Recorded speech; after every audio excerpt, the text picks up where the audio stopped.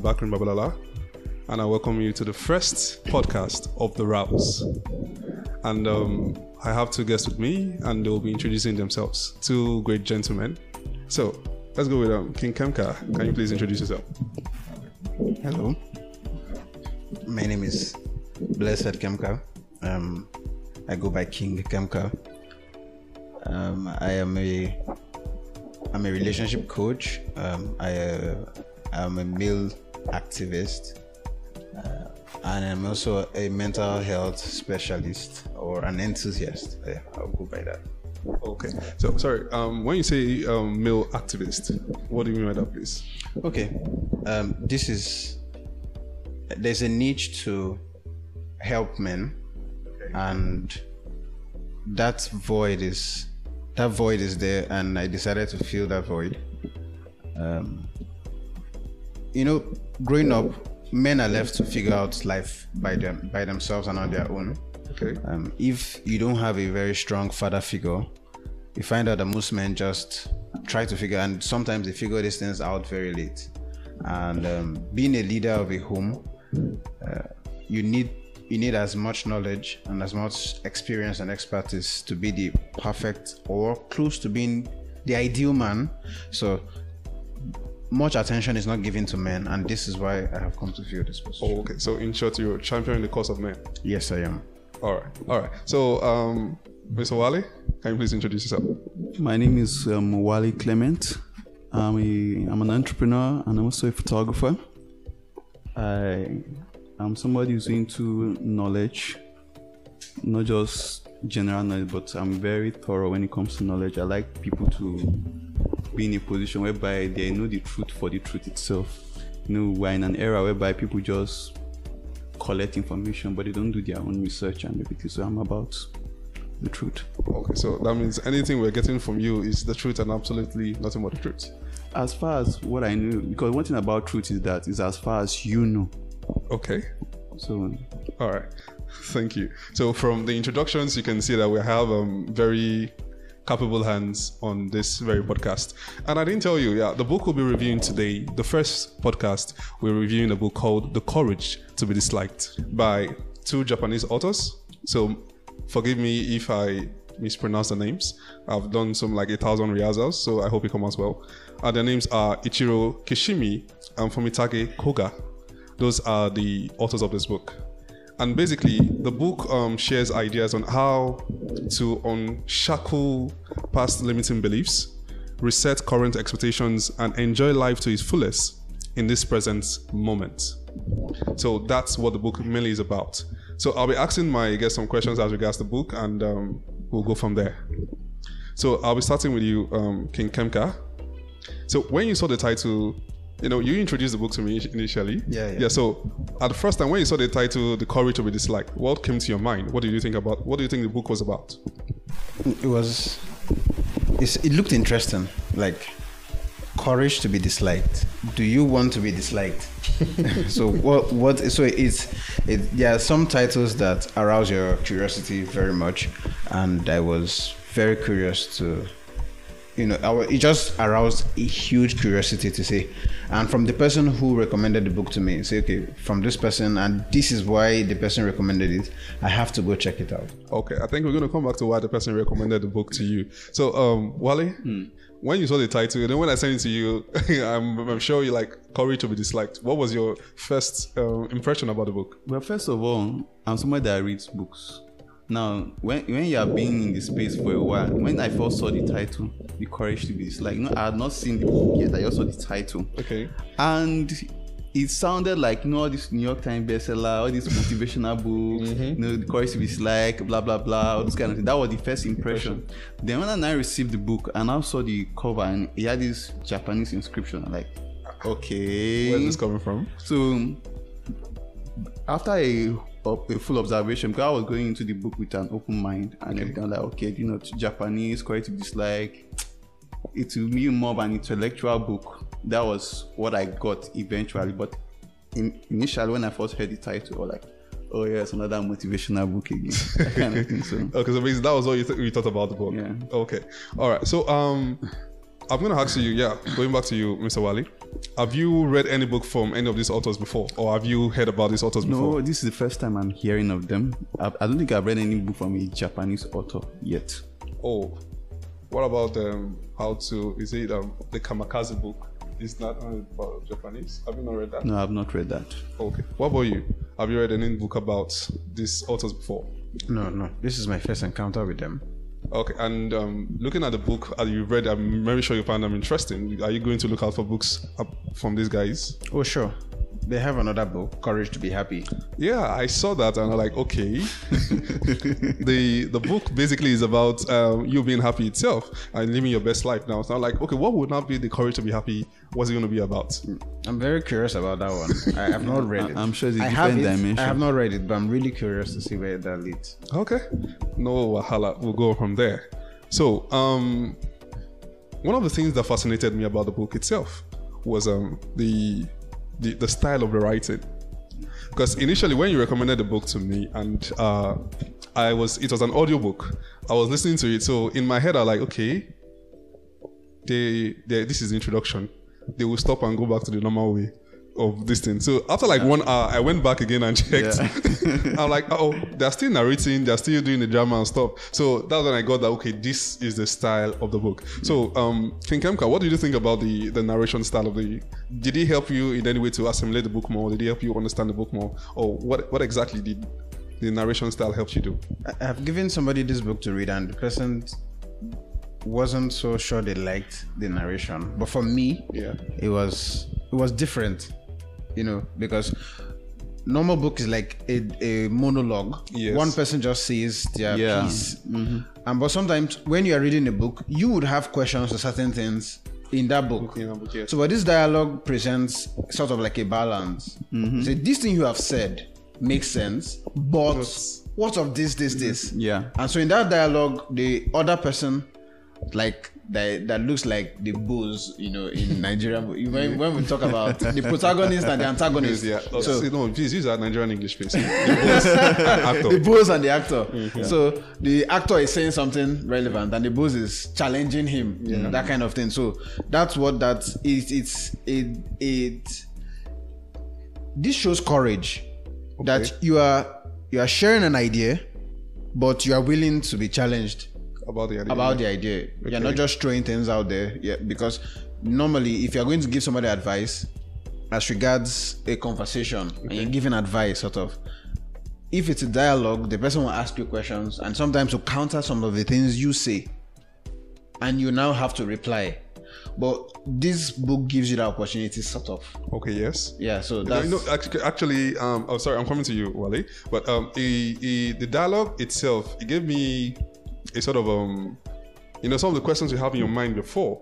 So the protagonist will ask that same question or similar questions that will make you think, okay, like, oh yeah, that's true, I want to ask this question. Okay, what do you think about this? And so the dialogue style, the narration style, did it help you in the assimilation? Did you like it? Did you find it boring? Or what was your impression about that? Now the thing is that this is not my first time encountering a book with the narration style form of narration, because they are having a dialogue. Okay. And somebody like me, I like to hear gist.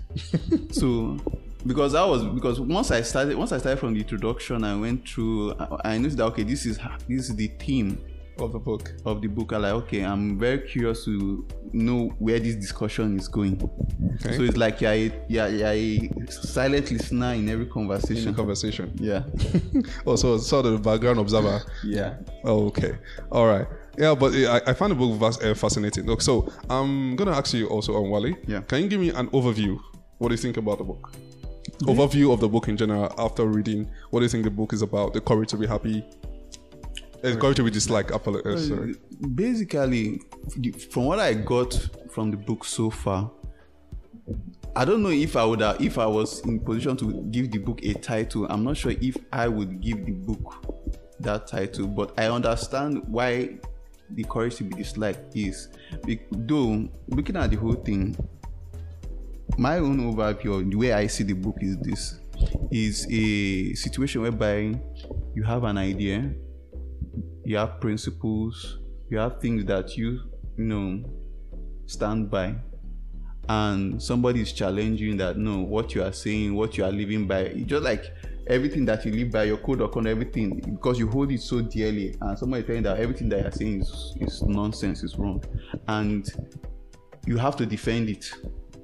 Now, it can fall and can stand depending on how you go about it. Okay. So basically, the whole book basically was about you having, for me, it was about you knowing exactly what you know, why you know what you know, your beliefs, and why you stand, because the why is very important. Many people believe a lot of things, but they don't know why they believe it. They can't prove their belief. Oh, okay. So what about you, King Kemka? What's your overview of the book? Oh, sorry, before you go on. Okay, we're going to come back to you as regards say why the reason why you said you were not giving it the title. So, but still answer. Okay. The book, I think my micro name for the book would be The Crusher. Please, I want to know why The Crusher. So if you have inferiority complex, okay, if you imbibe this book, if you assimilate it, it will crush your inferiority complex. Okay. So that's why I call it The Crusher. All right. So that's basically, if I see somebody who everybody needs the book, everybody needs to read it, but there are some people who need it way more. Okay. Based on conversation, because I do counseling a lot. Okay. So based on what the person says and what the person is experiencing, I said this person's problem is inferiority complex. I'll give him this book to crush the inferiority first. Exactly. Okay. The self-esteem issues. So. All right. So. Yeah, going back to you, you said you wouldn't have given the name the courage to be like, what name would you have given it, and why would you have changed the name? Based on what I got from the book, what I would have titled it may not be a catchy title, but like Fear of Oneself. Do you reason with that?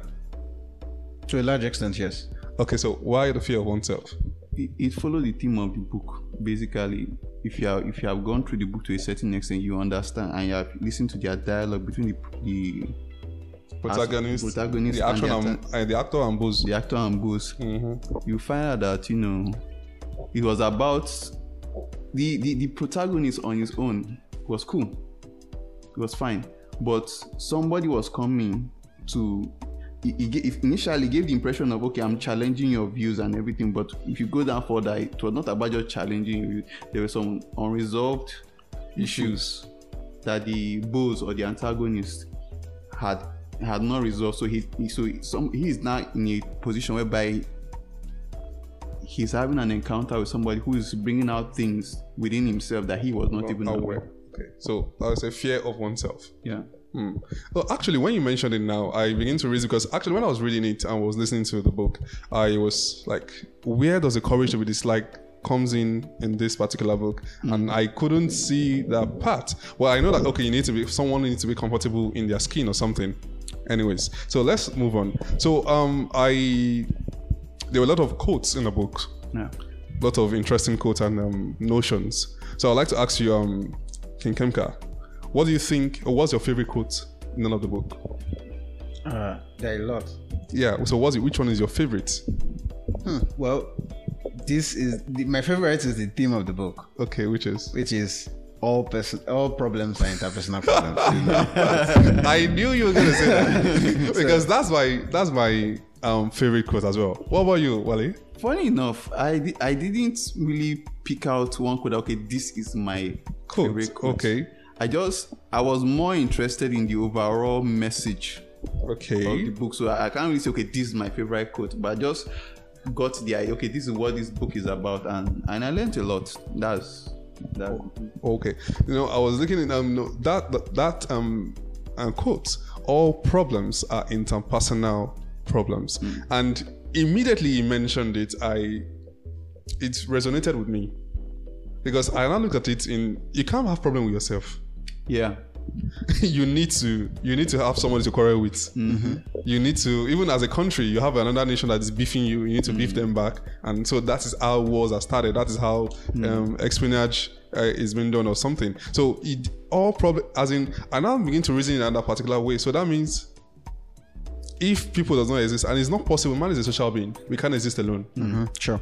we need to exist with people. So how do we solve this problem of interpersonal problems, which we're going to delve into when we talk about tax.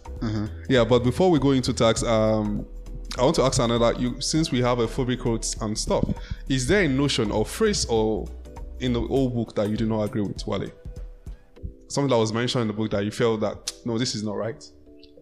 The challenge is that if I had not read the book, then we'll be having a different conversation. Because remember, it's a conversation between two people. Yes. People with differing views. So me having to in quote disagree, because any disagreement that would have come up in the book was already addressed. You understand? So I have no reason to either agree or disagree. My point is that what I could get from the book, that okay, I get what this person is saying, I understand why he's saying what he's saying. Now this other person is addressing this thing also. So basically, in my own opinion, there was no, if it was just like, if for example, now the way most books are written for just a monologue, okay. just one way, this thing, traffic, I can say, okay, what this author said, I wasn't cool with it. But there was a balancing effect in the book. So it helped in a way, to an extent, for me, it helped negate, because if I had questions, before I reach the particular, he has already answered. Like, oh, okay, this is what he meant. And there was some time that I even took my time. After I'll now go back, maybe I didn't understand what. Oh, now I get what he's saying. So I get both sides of the conversation. I didn't really have any reason to agree or disagree, but I get what they are saying. Oh, okay. All right. So what about you, Kemka? Okay, I don't have anyone that I can say that I disagree with. Okay. But based on what I've understood from the book and based on the conversational style, I have learned to hold an idea, to test it, to observe it, to see if it's true. To see if it is true. Yeah. To see if it holds water in real life. Yeah. Okay. So I don't dismiss it. So there are certain parts of the book that I have not fully accepted. Okay, which can you please? So that's the thing. I can't point one right now, but holistically, I'm trying to observe. Okay, one that stands out. Okay. Not like I disagree. Okay, but you've not fully understood it here. I've understood it. I'm trying to see how it works. Yeah. Okay. How you can really apply it to real life. Okay. Yeah. Which is do not praise. Oh, the compliments part. Yes. Do not compliment. Do not compliment. Yeah. Do not praise. Do not rebuke. Only encourage. Yes. So I'm thinking, okay, how do I train children and without praising them or rebuke? How would they know they've done a good job? Yeah, he defined that. Okay, let me read something to you. Talking about that part, the compliment part. He mentioned that the act of giving compliments is as a result of you not you praising the person for for doing something you thought they could not do or something. Yeah. So but rather the person should be, they build up a self-confidence and know that, okay, get the satisfaction that I have done a good job. The person should be able to know inward that I have done a good job. Just like you run a race, you ran Usain Bolt. He had beaten the world record. He doesn't need somebody else come and tell him that, oh, you've done a good job. Already he knows that he knows the record, he beat it. So it doesn't meant to boost his ego or something. But generally human beings, we need the ego boost to help our inferiority complex. So I understand the book. Okay. Clearly. As I said, I do not disagree. In total, I do not disagree totally. Okay. I only said that I'm trying to see how applicable it is. Yes, how applicable it is, because I have not had to raise a child from zero. You get my point? Yes, I get your point. So how do I train my child not to praise that child, not to condemn that child, only encourage that child and thank the child for, how would the child know what is right and wrong? So this is me not dismissing that part of that point, book. Yeah. Well, how to apply it is the issue. So it's something that has been on my mind and it will continue to be on my mind until I develop it to... This is why after reading books, you see that you can go and write your own book on the same topic, title, but you've gone to expand. Okay. You've now solved this question I asked. A lot of people have that. I have that question. Okay. Then when I expand this thing over years with practice, with increase in knowledge, I might read 7 more books to now see. This is how I can now fully. Okay, apply this. That is the point. Okay, so that's it. Wale, Yeah. How do you think this can be applied? What can be applied exactly? The you not rebuking not complimenting, only encourage. I know you don't have a child yet, but we are all planning to have children. So how do you apply that to children raising children in this day and age of where the internet is the teacher? Because at the end of the day, you have to understand that it's not only applicable to children. You might have, if you own an organization. Okay, yes, your staff members who work under you and they want to know, okay, am I doing well? Am I not doing well? Am I heading in the right direction? There's always this thing that we always tell ourselves that you need to. There's a phrase. Is it a phrase or a quote that I read not too long ago? You say a boss that is not listening very often, after a while he'll be surrounded by people who have nothing to say. Mm-hmm. I don't know if you had those been those meetings that so what do you have to say? Everybody just looking at nothing. It's all good. It's all good. Because it's an element over time that maybe they have been speaking. Because once people come initially, there's always that eagerness to express themselves. Now, there's always a blocking, go this way. After a while, you will notice that they have nothing to say, even though you are eager to hear at that time. But now, how do you apply this praise, rebuke, and encouragement? Now, if somebody is doing well, now most I'm going to use in a work environment because I don't have children, but I work with people. Yeah. Now in a work setting, most people, they don't know. If you work with people, you can tell to an extent. If you are being with somebody, you can tell what somebody can do and what somebody cannot do in that environment. Okay. Now everybody has their different capacities. Now based on this inferiority comes, some people think, okay, they are less than that, they cannot do. Now after a while, you encourage them to do more. No, you can do this. And when they say, I was able to do this. For example, now I had a friend. Okay, let me use a real life example of what actually happened to me. I think that will. Now, to an extent, I can swim. Now I had a friend, she doesn't know how to swim, blah, blah, blah. All just to be inside water. But wait, sorry. You say you can, to an extent you can swim. Hope it's not that one that you jump inside beach and run outside. No, this was a swimming pool. Okay. For it, you have to move from point A to point B. It will be very apparent that. Were you fighting for your life when you actually swimming? No, I was actually calm. Okay. Do you understand? So, the friend of mine, she was like, she cannot swim. How only that once she just enter, she just be in one corner and tapping water. So, because I knew to a certain extent, because I believe one thing about swimming, a water body is not a natural habitat for a human being. We live on land. Okay. So, for you to be in water and be comfortable in that environment, you must have learned certain things to be comfortable there. Now, I had learned to a certain extent, so I was more comfortable in that environment. Now, she was in a position whereby she had to learn to be comfortable. Now, at that point in time, I cannot encourage or rebuke, because the only way I can only encourage her to do more so that she can get more comfortable and see how far she can push. Now, within a few hours in the swimming pool, before she could not move, but she was able to move from point A to point B. She was able to hold her breath longer and all those kind of things. Now, because she has seen that she's now able to do this thing now, I did not need to praise her, say, a good swimmer, because even she knew that there was still more to learn. Okay. Now, there's that tendency to want to praise, but because you have to understand praise in the terms of encouragement. Do you get what I'm saying? Yeah. You can say, you did very well. You can do better. Now, it's double. We just say, praise is like you are gassing the person up. You are wonderful. You are glorious. Yeah. But when you are saying that, you did very well. I saw what you did, and this is a great improvement from what you have done. You can do better. Now, the person has seen improvement. Their ego has been boosted, and they know that if I can do this, I can also do better than this. So that's the application. Okay. So I think maybe what I think I get from that, maybe, there's a saying that children, they learn by what you do, not by what you say or what you tell them. Mm-hmm. Sure.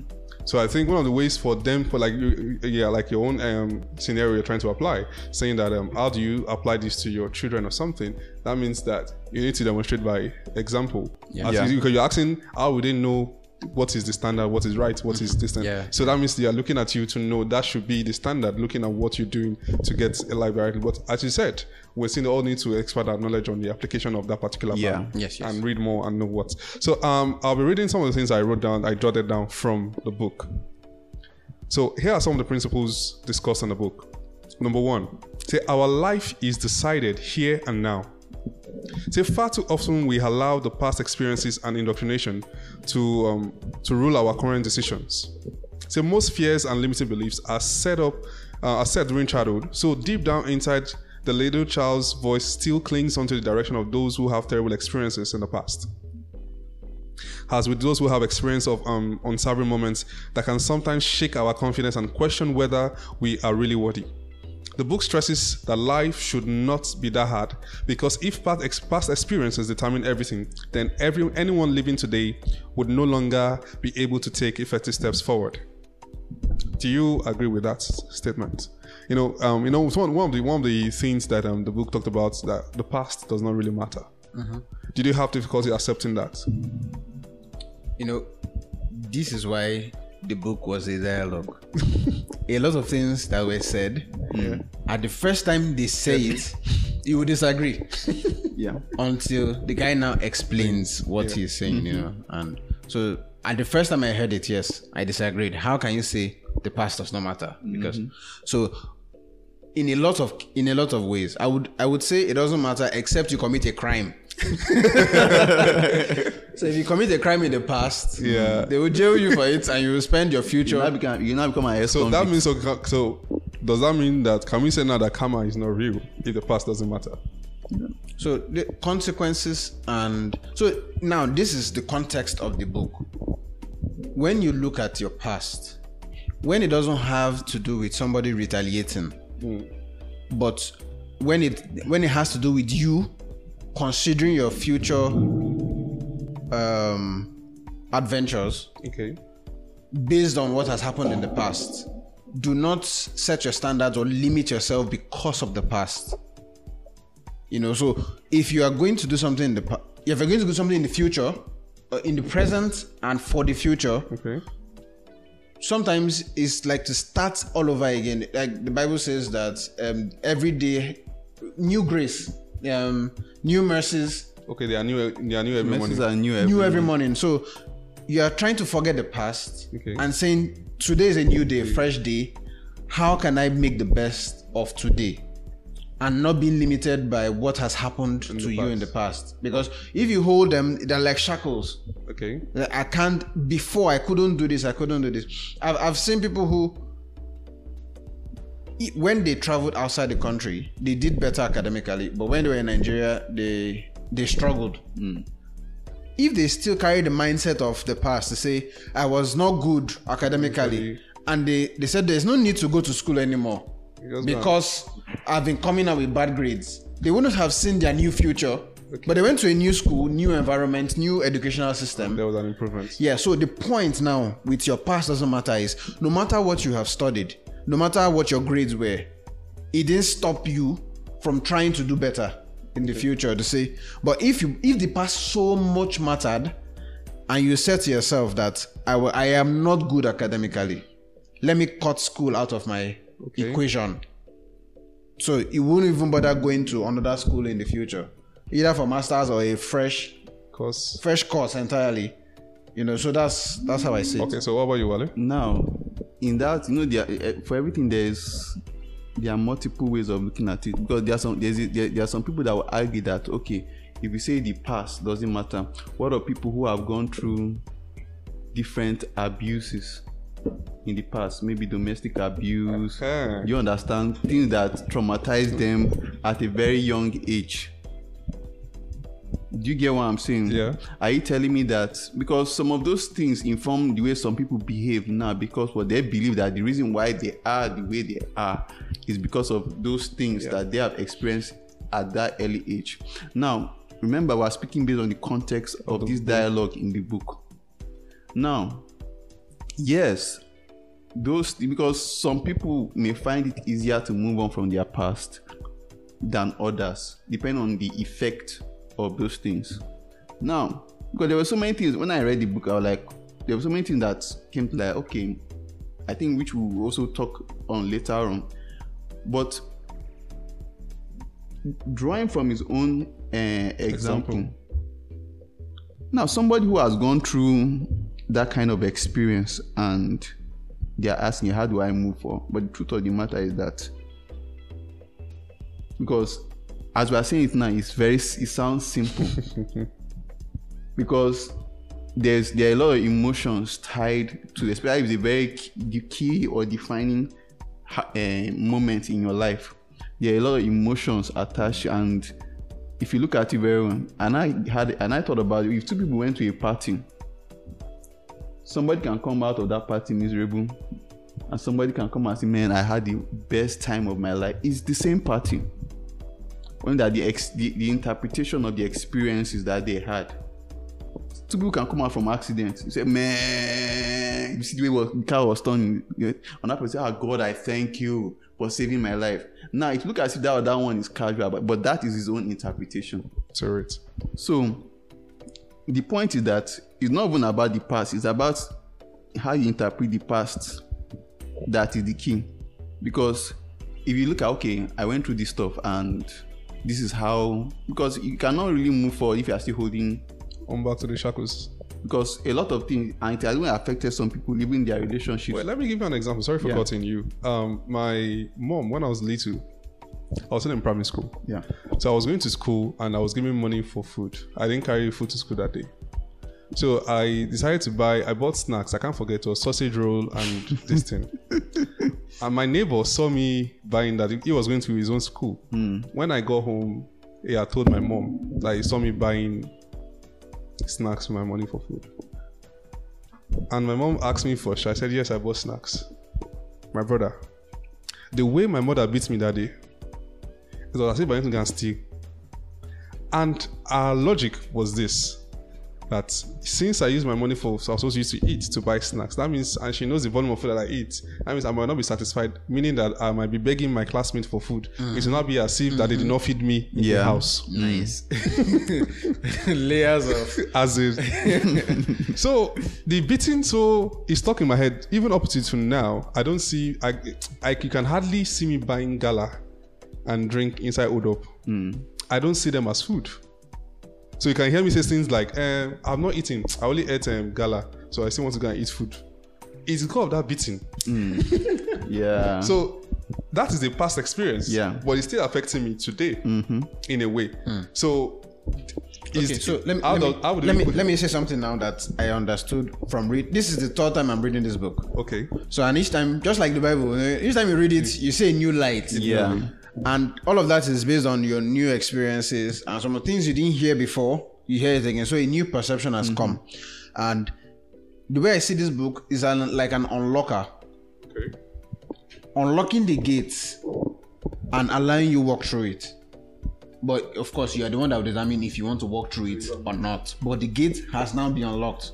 So I'll give an example. When somebody says you can be all that you want to be, the sky is bright. The sky is the limit or the starting You know, point. if you say that to a young person, you are giving the person the permission to dream. Okay. When you say that to everybody, it doesn't mean everybody would be great. But for some people who look at their surroundings to say, my father is not rich, we're poor, I hawk on the street, and all of the excuses, I couldn't even go to school, but you are telling this person that you can still dream it. Whatever you dream, you can achieve. If the person believes that enough and pursues it, that person has been given the permission to be great. Okay. If you hold on to that stuff and run with it. Yeah. Now, when they say the past doesn't matter, for many people, in fact, for everybody, it matters. But this is now them. They are giving you the key to say, as much as your past has affected you to this point, do know that you can drop your past and forge a new path for yourself. So are you giving permission now to start eating snacks anyhow? I don't know if I can interject them. Yeah, you can start eating snacks. Now, the point is you have a choice. Because yes, as important as the past is, at the end of the day, you still have to live your life. You still have to forge ahead into a future or a desired future that you want for your life. Now you can choose. Because that's the key point in everything that we have been talking about this book. You have a choice. Okay. So you can choose to decide, okay, you know what, because I had a messed up past and everything, there's not much I can do. But you know, it's very funny. By the time you now meet somebody who has gone through that same experience with you, and the person is doing, because remember, it is interrelational. Yes. So by the time you now meet somebody, okay, you went through this and you have gone far. Now you are now seeing possibilities that you did not see because you were dwelling in the past. Do you get what I'm saying? That's why sometimes when people are in business, they'll tell you get mentors. Not for the sake, not for the sake of something. Yes, I have a business mentor. No, the mentor most likely has gone through those experiences, and he has gone, because whatever you are going through now, somebody most like the Bible says there's nothing new under the sun. Yeah. So there's no experience you are having that you cannot say that there's somebody somewhere in this world that has not had it. So when you are dwelling in that thing, you now say, what are you going to? You now find out. You know, there's people that you see, you think all is well with them. When you now tell you that, you say you have a problem. Me, this is my problem. You now say, you now start thanking God that, it's true. I don't have a problem like that. Now, all of a sudden, those limiting beliefs now is like they were heavy before. All of a sudden their relevance starts to dissipate, because what we are not saying, it's true, new information came in, and there are possibilities. So most of the time is because those paths that we're holding on to is because what there's nobody that we are in, because if you don't meet somebody that will tell you that this thing is possible and he has proven in his life that it is possible, you will think that is your limit. Quickly, I'll add 2 things. Yeah. Just like you said, somebody may say, because I've lost my mom and my dad, I can't go far. And you meet somebody else and says, I lost the whole family. Yes, I lost everybody. And look at how much I'm making today. So and you be like, so this thing is not limiting me. Because if you look back at yourself, you say, I'm 35, I'm 40. The reason why I've not gone so far in my life is because I lost my mom and my dad when I was younger. And you see somebody else who made success at 25 or earlier, and that one was an orphan.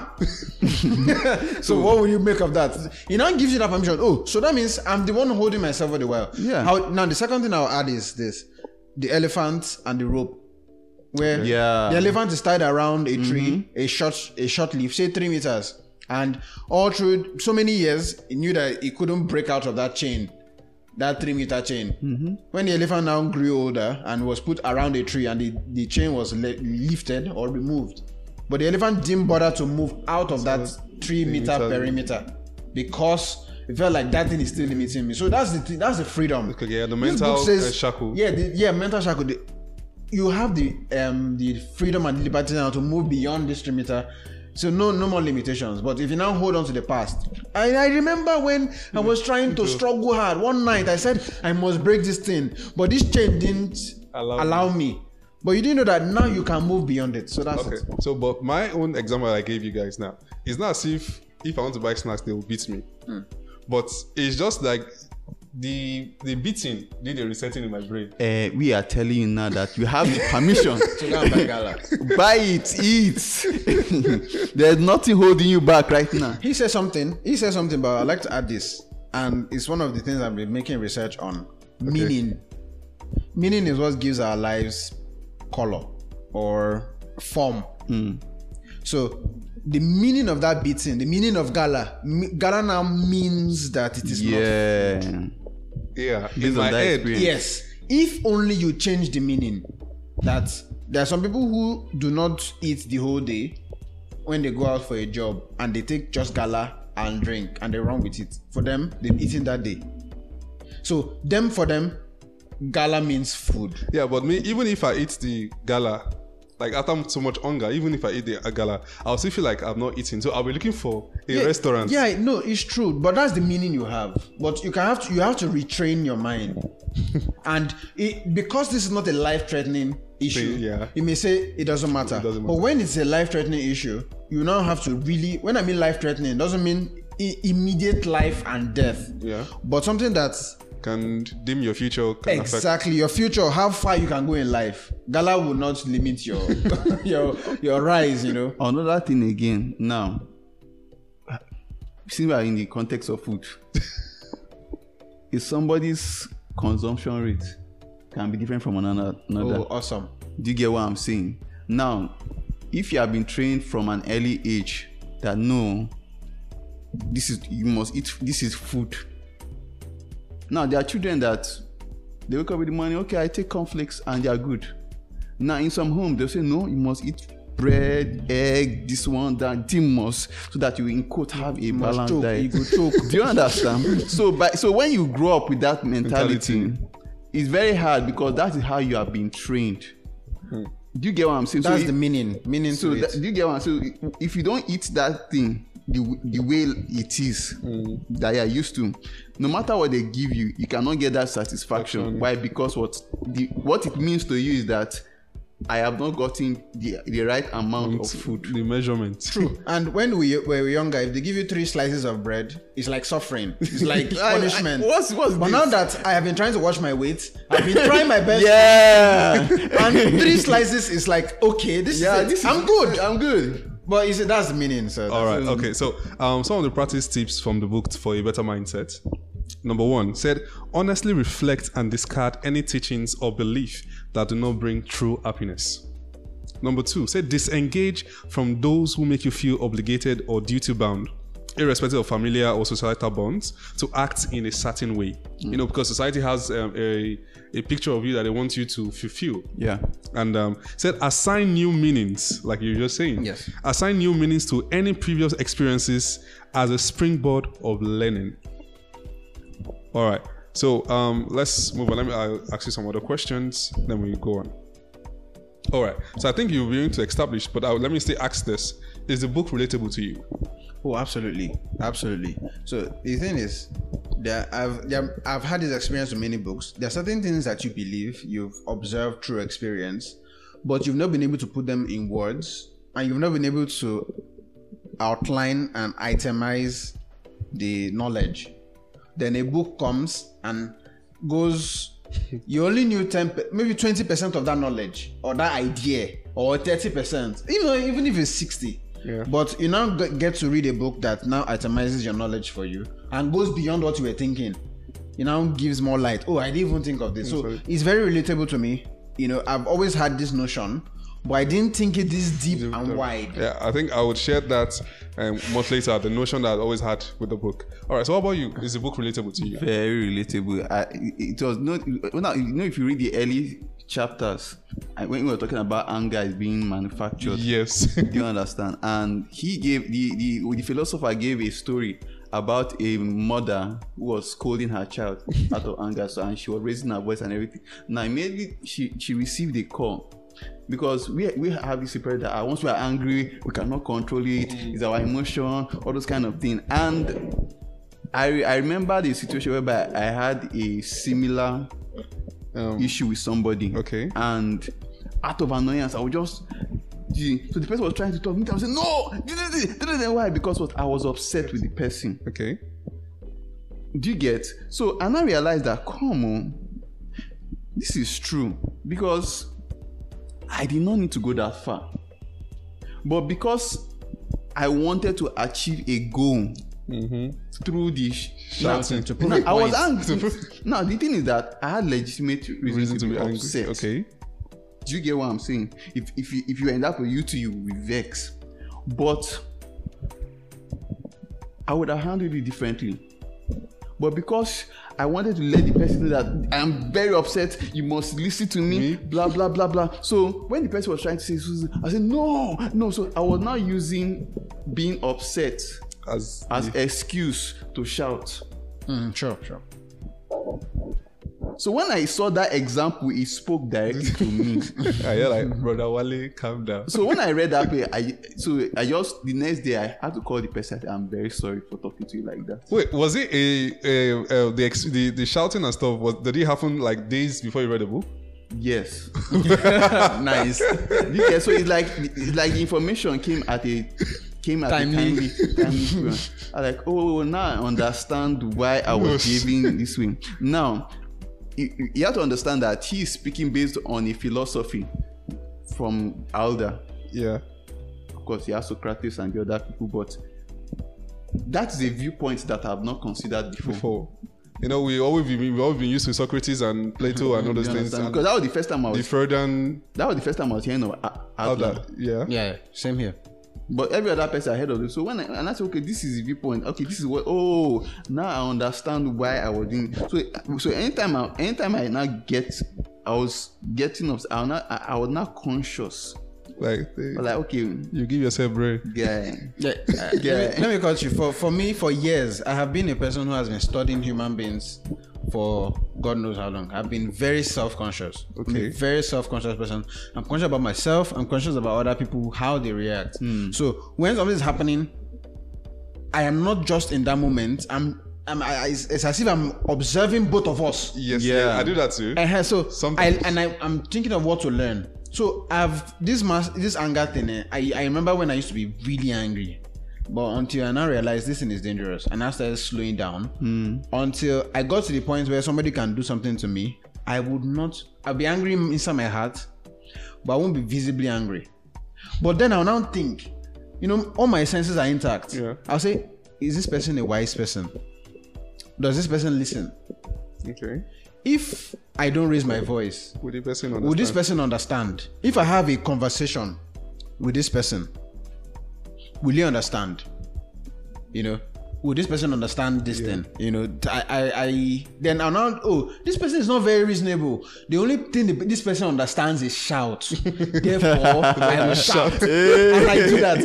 Yeah. All right. That's very reasonable. All right. So, let me read another thing I noted down. He said, another principle from the book. He said, be aware of the power of interpersonal relationships. Say, and with this principle, many emotions we feel, for example, anger and disgust, is down to our choosing. Just what we're discussing. It's down to our choosing. We can choose to be angry. We can choose to feel disgust. We can choose to be... Yeah. So it's all about choice, really. Say, emotions are a tool on how we want to interact with somebody. All right, and we've given an example of like he gave, like you're hanging with somebody. And one very simple example of when the philosopher and the student were talking, and he said, "No, I was very angry." Well, he's giving an example of while he was in the restaurant, they spilled the spill thing on the clothes, and the philosopher asked him, "Say, will you be that? Are you that angry that I can take a knife and stab the person?" And he still was like, no, now. He said, so that means the anger did not take away. You were saying yourself because you knew that if you had stabbed the person, you have committed an offense, which is liable that you go to jail for life or be killed as well. So, meaning that we have a choice even in the so-called anger. Even beyond the choice, if you follow that story, that particular example, the reason why, if you notice, he was raising his voice. Now, he could choose to keep quiet. Yes. But he wanted to achieve something through that shouting. Now, he was not angry enough to stab the person, but was angry just enough to shout so that you can get. And it's a matter of you must listen to what I'm saying. Yes. So it was like establishing dominance in that kind of situation. So it still boils down to choice again. Okay. All right. So there's an action point he asked us to take. He said we need to take ownership of our emotions, whether positive or negative, and take full responsibility. So, the good starting point here is taking responsibility. But how I said, number one, discard phrases like "I can't control my temper" or "I could not help myself." So these are disempowering phrases that imply emotions are controlling you. Rather, I said, admit I was angry and I meant the words that I said because I truly believe in it. This way, at least you are taking first steps in mastering your emotions. Say that you manage and control them for future challenges. All right. Okay, let me read on. It said this principle can be applied in managing inferiority complex or the need to brag. Say, remember, your interpersonal skills will sometimes seek out validation. However, validation is pointless because ultimately you are the only one worried about your appearance. This statement rings a bell in my head. So you are the only one that remember that is worried about your appearance. And I'm looking like, we say this phrase like dress the way you want to be addressed. So how does the two relate? So so this is about control. Okay. Control about what you want to achieve. And that's what we're talking about, emotions and how they control us, or how we control the emotions. So you're dressing now, for example. If you're worried about how you look, your dressing is now controlling your emotion and your reaction to it. Okay. But now you can be in control of what you want to achieve with your dressing. Okay. With your dressing, I want to look professional. I want people to respect me. With your dressing, you can say, today I want to be casual. With your dressing, you can say, today I don't give 2 cents with what somebody thinks about what I wear. Okay. And in fact and indeed, you do not care about what people think about that dressing. You know, you have more control over whatever it is, your impression with your dressing. That's my point. You know, while I was preparing to come for this podcast today, I actually had to. I've been thinking since yesterday. What will I wear? Or what does one wear to a podcast? How does one dress? I'm like, okay, in my head I've been thinking, I've seen Americans, they just dress anyhow. They can even wear a polo or something and they're good to go. It's a podcast, it doesn't have to be video. Okay, I want to have a video view of it as well. So how do I want to dress? Okay, and while I was praying, I felt like, okay, they can't smell the perfume through the camera or something. So it's all in the head, and like you said, what do you want to project? So in my head, I was also thinking, okay, how do I want people to see the podcast? How do I want this to be? So generally, we just need to be able to manage our emotions and be in control of the emotions. So there's this other statement said deny the desire for recognition.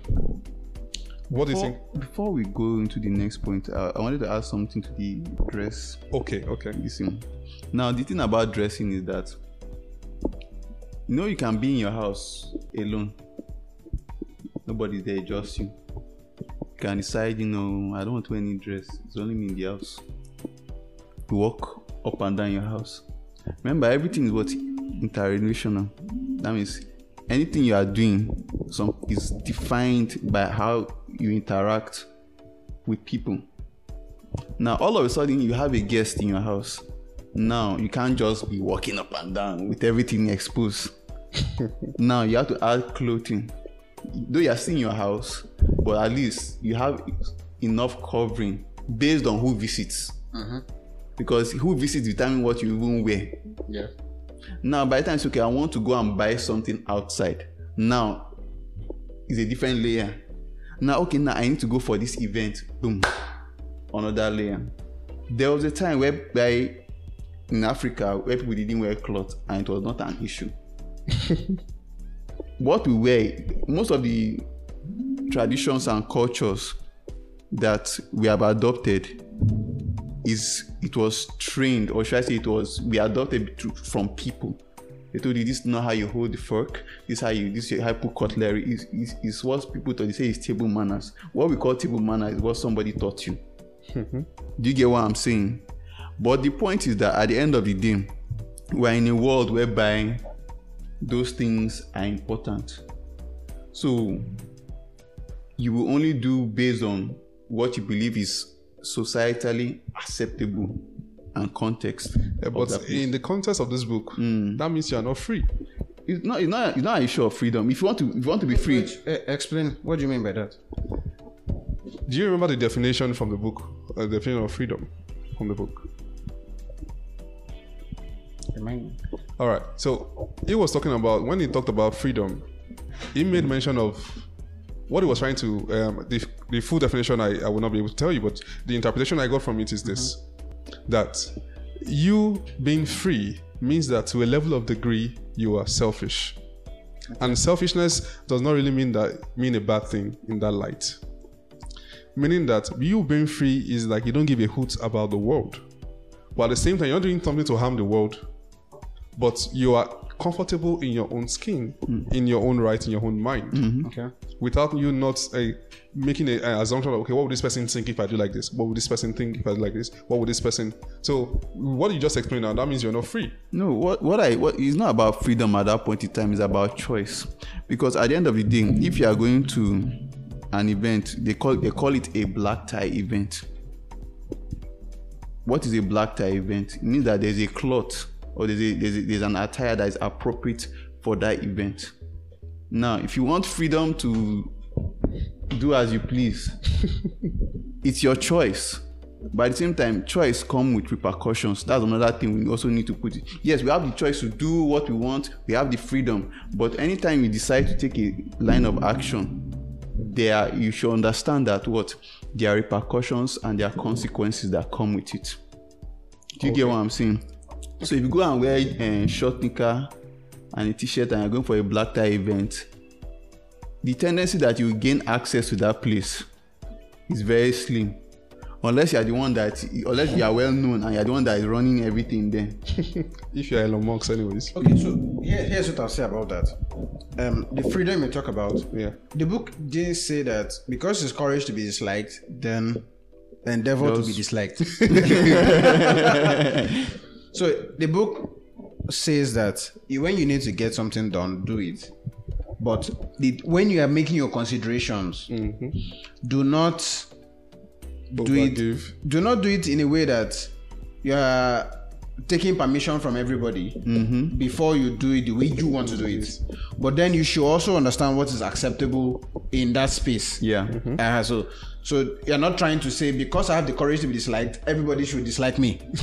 But you're trying also. But then again, one of the cogent points, the other side of this notion is that do not desire recognition. So if you're going to dress, you're not dressing to look for recognition. Yeah. And you're not also dressing to be disliked. You're just enjoying the occasion you are going for or the moment. Okay. So you're not fixated on trying to annoy people. You know, sometimes people, rebels, they dress, let me be rebellious here to prove a point. Yeah. Or they say, let me dress in this way to get all the attention at this wedding. No, but you're not even going to enjoy the union of two people. So there are people that are like that too. They must collect attention. All right. So on the deny the desire for recognition. He said no, recognition is built up as a panacea of achievement through medals, compliments, and awards. So while it may seem nice to receive, it reads the mindset of the quiet achiever. So once you embrace this approach, you will find the need to satisfy expectations of others suddenly unimportant. You will suddenly realize the need for competition or comparison is no longer relevant, and that you don't carry out activities or duties for reward, because the actual reward is in the learning process and self-fulfillment. Say carrying out activities with the expectation of receiving something in return can actually lead to insincerity, outbreak, and disappointments. So ultimately, the root of liberation, as a strongly linked to this lack of desire for recognition, this does not mean that one should just rest on one's laurels and just go with the flow. If one seeks improvement, then seek fulfillment from that journey of growth. While reflecting on how far you've come from time to time, ultimately, it is the inner reward of the pride and joy from within that will far outweigh the external accolades and praise. One of the things that I said that expanded for me was I never understood why I never liked competition until I read this book. Okay. My thoughts about competition, anything that has to do with me competing with other people, I don't like it. The reason being is this. When I compete to win. So whatever it takes to bring every other person down, I don't care. I'm kind of ruthless when it comes to that, and I don't like that side of myself. So instead of being ruthless and being empowered by being disliked, I'd rather not just partake. So even when it comes to job, and I say like, okay, this job, a lot of people are going for this job or something, I'd rather not apply. Because I just like there are a lot of people, apart from the fact that I'll be ruthless by myself or something, like there are too many persons applying, why should I apply? What's the need? So competition itself has always been something I never really liked. And this book made me more comfortable in my position. That let me enjoy my growth the way it is, or the way I desire to grow. Not me by looking at somebody else and saying, okay, I want to grow like this person or at the same pace as this person. No, so therefore I removed comparison and competition from my life, and it gets better from there. Oh, cool. All right, so let's like where we're running up. The last section of the book summarizes this book in 3 sessions that ensure happy living. Number 1, it said self-acceptance of who you are. So this is the first step. This is the first acceptance into inner peace and calm. So number 2, said have confidence in those around you. So this prevents the possible mind shattering about suspicion and jealousy. And number 3, said always provide sincere service. Said this will also encourage those around you to work together for a better and healthier life. So let me ask you the last 2 questions. What how has this book, okay, I think we talked about how it has affected our lives generally. So, but what changes have you made or are you making since you read the book? A lot of changes. The biggest change is the reduction or elimination of pressure. Okay. The pressure that comes with competition and comparison. Okay. Of myself. The most popular one is that's not right. The one that relates to me right now is about age. Okay. It's popular, but for me, age. At your age, what have you achieved? Yes. Your mates have married, your mates have done this. Yeah. It applies to everybody. Even if at age 12, your mates have started doing this. I've started riding bicycle. You don't know how to ride bicycle. At age 6, your mates know how to read and write. You don't know how to read and write yet. So they use that a lot. So, but to understand that I am my own individual, I am going at my own pace. Granted, I may not go at the pace everybody wants me to go. There are some things I am fast at, and there are some things I had to, growing up, if you're writing your CV, you will say, on your CV, I'm a fast learner. You can work under pressure. Work under pressure. But I have believed that lie for so long that I'm a fast learner. But I've realized that rather than fast learning, I want to always understand whatever I'm learning, nitty gritty, like a perfectionist. Have a full understanding. Yes, a full understanding. So I've come to accept that part of me now. I don't try to assume or claim that I'm a fast learner. So if you meet me, I can boldly tell you that I'm not a fast learner. And I don't, whether if you now decide I want to dislike me for that I have just said to you now, I can only tell you that I'm not a fast learner. Give me enough time because I want to understand this thing in depth. But that's one of the realities this book has brought for me. Instead of trying to impress, portray that light that I'm a fast learner. So one thing the book has done for me is to accept myself. Understanding myself, but I'm just using that as one example. Okay. So which other changes will you be making, or have you started making because of the book? Okay. Some other changes, how I approach my life. I've said it: competition, your age, competition between your friends, your age group, where people expectations of where people think you should be now, expectations of yourself. I've had issues with mental health in the past, and I understand what pressure can do to a mind. And now I'm living my life one day at a time, and not trying to compete with anybody, because most of the things we do, if you realize it, most of the things we do are from peer pressure. We want to be liked. We want to impress. We want to be accepted. We want to be accepted. But society. When you live your life like, this is me. There's a quote I like so much. Be you, the world will adjust. So long as you're not hurting other people, so long as you're not going out of your way to be disliked, you're doing your barest minimum, and you're even doing your greatest effort to be liked, but that is not your origin. Okay. You're not entirely motivated because you want to be liked. You're just doing the best you can. Be the good you can be for yourself and the best you can. So you are doing something and say, okay, is this the best I can do? Can I do better than this? You are comparing yourself with who you were yesterday.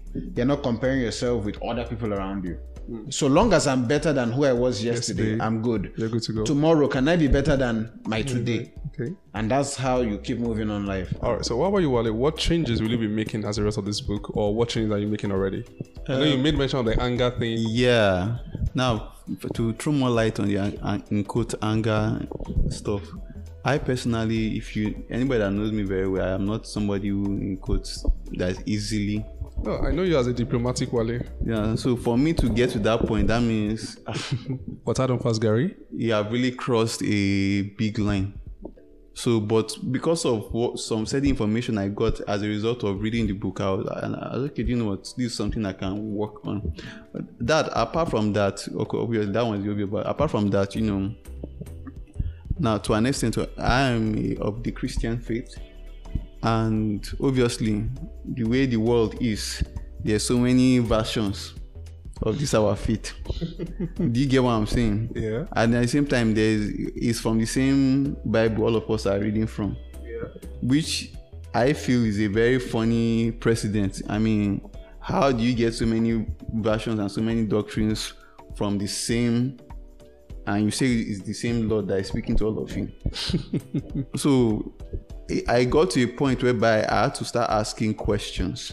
I'm like, the person that sets this thing is not confused. Do you get? So at the same time, it's just for me to I just had to make up my mind. Do you know what? In terms of acquiring of knowledge, now there's the way the world or general setup of how the extern dom is being set up. Now the question is, you now, just like he said before, no matter which knowledge you bring towards me, can it be proven? Okay. Do you get what I'm saying? So have you proven the book? To an extent, yes, but not everything, because this is my first time with the book. Okay, so you're still gonna have it. So I will still need more time to go over the book. Like he had read like 3 times.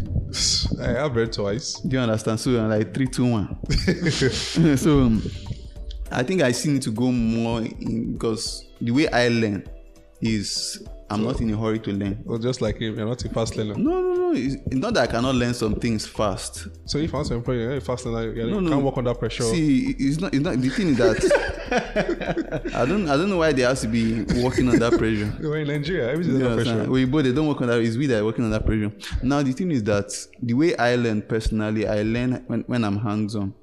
Okay. If it's something that I can put my hand and do within a short time, I can get it. But when you are just give me theory and just talking, it will take me more time to assimilate, unless it's something that is obviously straightforward. Okay. That's so. All right, no wahala. But I feel the book is applicable. The examples given and stuff, the real life scenario painted, it is very applicable. And for me, what I already, like I said, he expanded on my own mindset on competition already. The anger thing also, like you said, I can do the thing whereby I'm talking to somebody and I'm absent. I brought myself out of the body to observe. Yeah, so also the anger thing, I know that, yes, we shout to make our points noted or something, but I'm beginning to, from the book, I know that, okay, I don't really need to do that. If, like you said, like is this person reasonable? Is this person wise? Can this person, if I tell the person, explain to the person why I'm angry, will the person understand? Just like when I was saying, I think we're having one discussion on the particular thing you talk about, like communication is key in relationship. Mm-hmm. Yeah, and you were expanding on why communication is not just the key, it's one of the keys that can be used and everything. So I believe that, I use this example. I was talking to someone, I told her, I said, you can kill my sibling, but if you can explain to me why you did what you did, mm-hmm. in a way that I will understand, and I can tell you that the way I am, I can actually understand you. If you can explain to me why you killed the person, you killed my sibling, my friend or something, I can actually understand you, because I believe in communication, good communication. Mm. If you can communicate it to me, it's not that I will not send an assassin to you to come and kill you too, but I will understand, but you also will understand why I'm killing you also, because you killed my beloved. But basically, what I'm trying to say is just that I will be able to listen to you, understand your point of view, not just, I just want justice, just no. Why? Because I believe that there's something that is pushing everybody to act the way they do. Mm-hmm. There's always a reason behind whatever it is that we do, whether we know it or we don't know We're always conscious about the why. Yeah. So, lastly, like asking, I know the answer, but I still want to ask, will you be recommending this book to people? So, of course, as you just said, and absolutely. It's one of the first books I recommend to people, because this is sort of like one of the Bibles of your life, you know, to set you up for the future. How it will help you decide the choice. It will help you factor or help you shape the choices you make. Okay. You know, the choices you make for the future, how you are living your life currently, the things that you are not happy about. It will relieve you of mental stress, mental health issues, you know. So all of those things combined, it just gives your life more flavor, more rich, more depth. It makes you think about every of the actions you're taking. Am I doing this thing to please people? Am I doing this thing not to please people? Am I doing this thing to offend people? What goal am I trying to achieve? Am I helpful to the society? You know, so I would recommend this book to as many people as possible. Yes. So that means I can put it in a gift pack, and for Easter is coming, I can say this is your gift, Easter gift. So, but the only thing I've come to learn or to understand is, as the I think it's a Japanese quote, that when the student is ready, the teacher appears. So I wouldn't, because I can recommend, I have so many books I want to recommend to people, but I've tried that thing before where you're trying to hammer something to somebody. This book is good, good, learn. I've done that with my church. Now my pastor is wonderful. Listen to him. You know, and I've come to realize, no, when people are ready, hungry for a certain kind of knowledge or to solve a problem, you give this to them. And so, yes, I want everybody to read, but based on your problems, based on your situations at hand, and based on your hunger to learn, and apply the things that you learn, yes, everybody should go for this book. All right. What about you, Wale? Just to add to what he said, obviously, it's a good book. It's something that I would love to recommend to people, but only to the people that need it. Now, but we've established that everybody needs it. No. See, that's what's in. You cannot speak what you need. I cannot generalize that all of us need the same thing. I don't know if what I'm saying is making sense. It's very easy to say that we all need it. Okay. But at the end of the day, it's an individual. See, if somebody's, you're like putting eba in front of somebody. Now, we may all need the eba based on whatever is contained in the food. But at that point in time, the person will determine whether he needs it or not. For example, we may all be hungry, but not everybody wants to eat it. Do you get what I'm saying? Because if you just like bringing something prematurely, if somebody is not looking for something and you give it to them, the fact that it is what you seek that you find. Because let me put it in context. If you are looking for a pencil in your house, once you are going around, it's not that you are not seeing other things in the house, but because you're laser focused on that pencil, it's easy for you to ignore what is the other things in your house. Do you get what I'm saying? Okay. Just like a bread toaster, we all taking toasted bread in our house now, but we don't toast bread every time. Not because we don't like toast bread, but it's not a need at that time. You find out that while your toaster can be in the house for a long time and you won't even pay attention because you're so used to it being in a particular place. The day you now say, okay, I want to toast bread, and you're like, this thing used to be here. What happened? Somebody has moved it. That's why there's things that you have not used for a long time. You start looking for it up and down. Why? Because you have not paid attention to them. My point is that before I would recommend the book, I've had a certain level of interaction with the person, and I can see that, okay, the way this discussion is going, I think this will be something that will address this issue. And when the person is more willing to listen at that point in time because he's looking for solution. Oh, okay. It's okay. I think I get your point. You agree with him, right? I do. I want to just quickly add this, that somebody who is open to learning, who has questions about life, you know, some people are running. When I mean questions, I mean deep questions. Okay. People can simply ask, why are things hard for me? Why am I not rich? Why am I not happy? And that's the end. But some people go deeper and in so many layers to ask more questions. And we'll try to understand the situation. Yes. For that kind of person who asks questions, who wants to know, who is hungry for knowledge, this book will blow your mind. Okay. All right. So I will leave with this closing remark. Said from the book. Say ultimately, the possession of logic and knowledge is pointless without the psychology of practice. So if you don't plan to action these points laid out in this book, there won't be any change. Say one must commit with courage and take action before they see the true seeds of happiness and fulfillment. Life is not a linear path, but an array of speckled moments that lead us to our final destination. So plan all you want, but be open to adapt and make adjustments in your life. And by doing so, you will learn from the past and brace yourself in the present and obtain happiness at this very moment and in the future. Thank you for listening to this podcast. Please share the link with your contacts so we can grow together and up our game. I remain Bakrin Babalala from The Rouse, and with me is King Kemka and Wale Clements. Thank you very much. Thank you very much. And thank you very much.